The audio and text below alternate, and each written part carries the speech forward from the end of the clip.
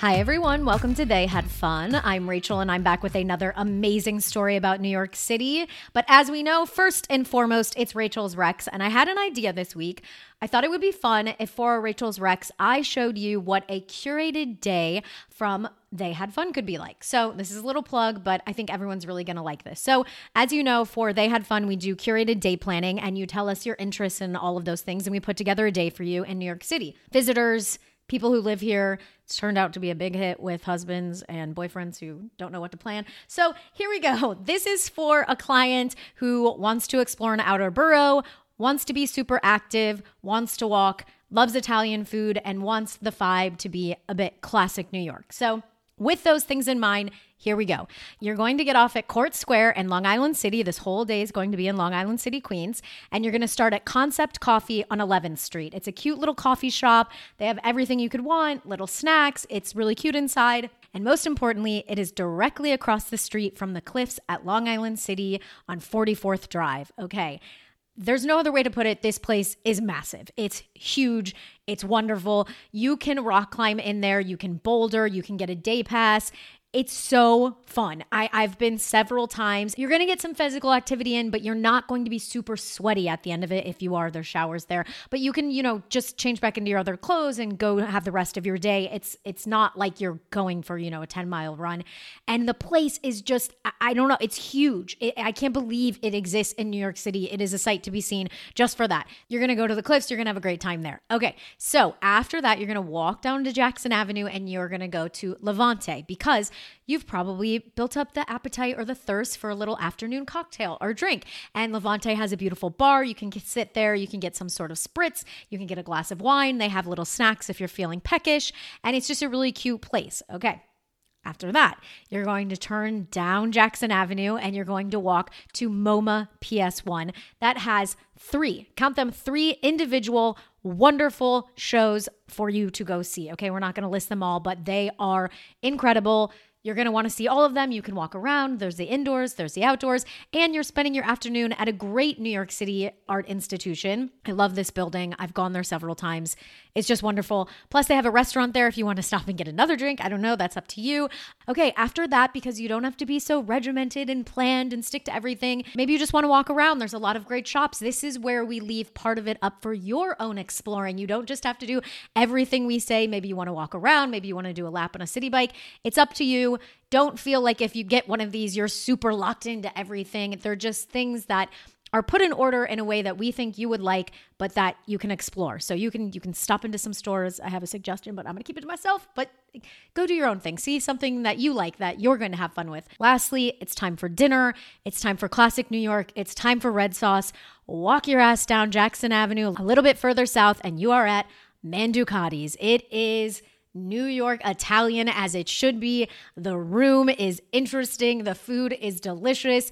I mean, you're just going to have a great time. What do you think I'm going to say? Get a martini, get some, penne alla vodka, get whatever your favorite is, but you're going to have a great time at that place.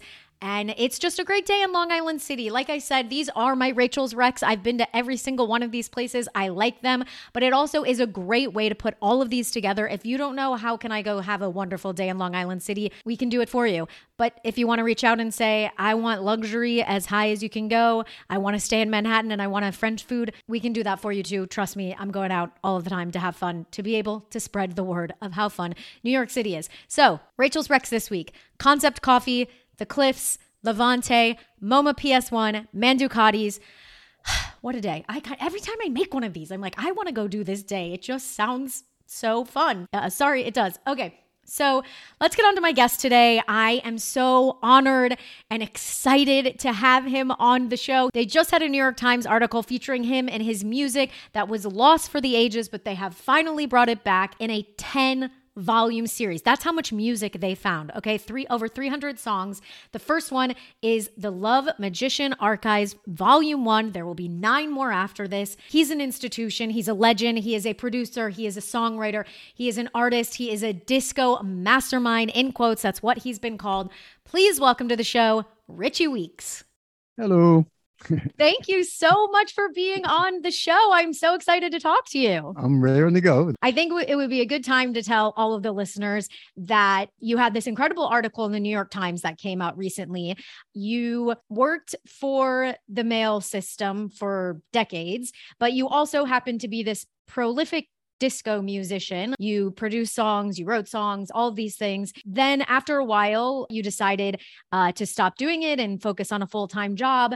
And then years later, someone in France who was a huge fan of your music reached out to you and you guys started a connection. And it turned out you had all of your own music saved for the years you were doing it and you've shipped it off to him. And now they've re-released this record of yours, the Love Magician Archives. That's the condensed version of that story. But when I read the article, I thought, wow, like this is a New York legend. This is a New York story. And it's just an incredible story. And I guess if you have anything more to add to that, I'd love to hear about it. I was singing since I was around 6 years old. I went to a boarding school when I was that young. I think my parents were having a little difficulty. But anyway, when I went to the boarding school, they had a talent show going on. And they said, you want to do it? I said, do what? I said, sing. I didn't know what the heck they were talking about. 6 years old. I mean, okay. She said, okay, well, you got to learn this song. It's called In My Kiddie Car. So I learned the song. And then the night of the thing, I went out on stage. I was scared. They said, okay, here he is, And I started singing. And then after I started singing, they started whooping and clapping and, oh, he's great, blah, blah, blah. So right then and then I knew, I said, wow, I'm a star, or at least I'm going to be a star. That helped out quite a bit. And then as I got older, my father put me in a studio and he had a song called Bless You Baby. He said, I want you to go and sing in the booth and I want you to sing it. And we'll put the words right in front of you. And I want you to sing with the melody. And I heard the song. So automatically I put my melody to it. And he was like, whoa, Wow. And, ever since then, I got bitten by the bug. As I got older and I got in school, I met friends and I get over and maybe harmonize with them. And they said, oh, this guy can sing. So, I get in there and harmonize. Next thing you know, we had a group. And then we were singing in community centers all over the Bronx. And it was just great, As I got older, I finished high school and I went to college. I went to Bronx Community College. I was a math tutor. And I met this gentleman by the name of Paul Simons. Okay, not the Paul Simon, but Paul Simons. Okay. Okay. And he was a singer. And he said, you sing? I said, yeah. He said, well, I got a group, blah, blah, blah, that we were trying to put together. You interested? I said, yeah, because he was a student there too. And then next thing you know, we got with a couple of guys, and we started singing. And the chemistry was right. We started singing. We started doing shows and stuff like that. And I met Harris Punyon, Punyon. This guy was incredible. He's probably around the same age I was when I started high school. He was like 16 or 17, but he was a genius. Wow. Moving right along, some professional people heard us. One manager heard us. He liked the way we sounded, and he liked my voice in particular. He said, oh, Richie sounds good, because I did a song by Stevie Wonder, You Are the Sunshine of My Life. Oh, wow. They asked him, he said, well, what did you like about the group? He said, Richie, man, he got a great voice. I liked it. Can we put that record out? Oh, wow. And then Paul jumped in and said, nah, the song is already out. Stevie Wonder did it. So, so that's sort of like, cut him down, right? So he said, I don't care, but I like the way Richie sings. And then, anyway, moving right along. From there, we did a show at the Apollo. Oh, wow. Called Silk Satin. And everybody loved our song. We did covers of Earth, Wind, and Fire. I bet everyone loved it. Oh, they were bugging out. So what it was that, right then and there, I said, wow, this is great. And we came in, I believe we came in first. Not first or second. I know we were on top of the heap. Wow. And they were bugging out. The women were screaming like crazy. Okay. So after that, they introduced me to a few people. Paul Simon knew Leroy Burgess. Leroy Burgess knew Jorge Barrero. He was the co-writer with me with Rock Your World. Oh, okay. So then after that, we were taken down to the studio to meet Patrick Adams. Patrick Adams was the one that made Push, Push in the Bush. So what happened was he heard my voice. He said, who wrote the songs? He said, Richie and blah, blah, blah. Anyway, he separated us. He said, well, Richie, let me see what you can do. So I went in the studio and I did a couple of vocals for him and showed him what I did in terms of musically. And he said, oh, this is great. So he separated me from the group and he said, I'm going to put you in the studio and I'm going to pay for everything. You're just going to go in there and put down your ideas. And I was like, okay. Oh my gosh. I must have did about maybe 15, 20 different songs. Wow. Right. And they're all on 2-inch tape. What happened was he told me that he would take care of it, but he got so busy with the other artists, he didn't have time for that. Okay. So it just sat there, Wow. Meanwhile, I was continuing school. I was working in the post office at the same time. I was doing a lot of things, writing separate songs and producing different groups and stuff like that. And then next thing I know, South Soul Records called me and said, "You're Richie Weeks?" I said, "Yes. We'd like for you to come down and bring some of your songs with you. I hear they're very great." So apparently I think it was Patrick that did that.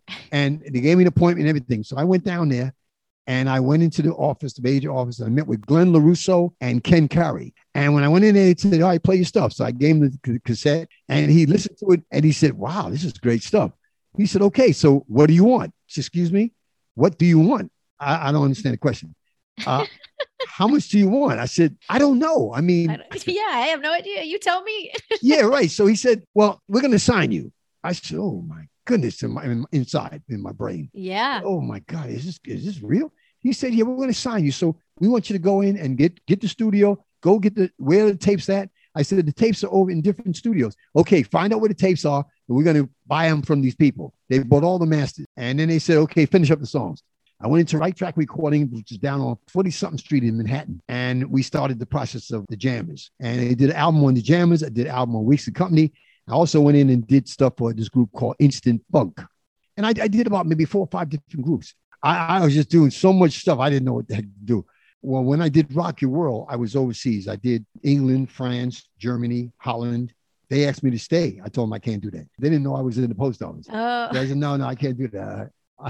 I said, I'm committed. I have a job I have to go back to. Yeah, so that was nice. I got some great ideas over there, and I met a lot of people. And I ended up coming back to the States and, just basically working in the post office, listening to Rock Your World on people's radios and stuff like that. It was just great. I mean, I just had it immense for me. I didn't expect that. I just can't believe the life you have lived and the stories and the tales. And I have to say, one of the most impressive things of all of this to me is that you still remember every single person's full name, first and last. I mean, I can't remember someone's name I met last week. And this is like 40-something years ago. Yeah. Decades of your life, you still remember all of these people so vividly. But I mean, just wow. The stories. I mean, we're only at the intro here and we just have like the story of your life that is so vivid and interesting and exciting and so also uniquely New York. I can't even imagine all of the stories you could give us. So that was just a perfect intro into who you are and how it all got started. And the Apollo. I mean, I feel like that's a whole episode. Okay. So, but we have to go on to the usual forms of the show. So we'll move into those now, but I'm sure everything will just be honestly epic. So let's just start with our first question, which is always, when did you move to New York? Okay. I moved to New York when I was born. I was born after I left the fetus. I was in New York. Okay. Hell yeah. Another born and raised New Yorker. I love it. So you were born here. You don't have to tell us what year. So that's totally fine. Okay. But you grew up in the Bronx, right? In the Bronx, yes. Did you love growing up in the city? Did you always want something else? Well, you know what it was. I mean, I was born in I guess not utter poverty, but I was born in the South Bronx. So, I had to do with what I had, Sure. That's the hand that was dealt to me. So, I mean, there were good times and bad times. I guess everybody goes to that, Sure. And it was a learning experience. It taught me a lot. I noticed that you just have to keep doing what you're doing. And I think what you're saying is true, is that like you had the hand you were dealt and you had to figure out a way to make it work. Yeah, exactly. And I think we can say with a complete confidence that you found a way to make it work. Absolutely. The second question is always, why did you move to New York? But we know obviously you were born here and your family was here, but did they have a long history here? Yes. My mother was born in New York. Wow. Father was born in Puerto Rico. Okay. They said, hey, let's have a baby son. And then here I am. And here you are. Did you guys always live in the Bronx or did you ever move around when you got older? Or did you always stay there? Oh, yeah. I moved from the Bronx to Queens. And then from there, I moved back to New Jersey. From New Jersey, I went to Florida. The classic New York move. Yeah. And then from Florida, when the pandemic came, I said, let me get out of here. So I left that and came back to New York. Good for you. So I wasn't nomadic, but I was moving around quite a bit, I don't know. I'm just imagining so many questions I could ask about the disco era of the 70s and early 80s. And yeah. I'm assuming there's Studio 54 peppered in there or something. Oh yeah. Yeah. I did all the major clubs in New York. I did Studio 54, the Garage, Fun House, Bonds International. Just knowing the history you've had in this city, I have to ask you the most important question of the show, which I think is going to be a good one. But that is, Richie, what is the most fun you've ever had in New York? The most fun I ever had in New York, to me, that really knocked me out, knocked me over, was the fact that here I am, just a little guy coming up with some musical ideas, and I meet the biggies, the guys that industry people like Patrick Adams, Leroy Burgess, Luther Vandross, Wow. Chaka Khan. Oh my gosh. In person. And they did a show with Luther Vandross on stage with Luther Vandross. It was in the studio with Chaka Khan.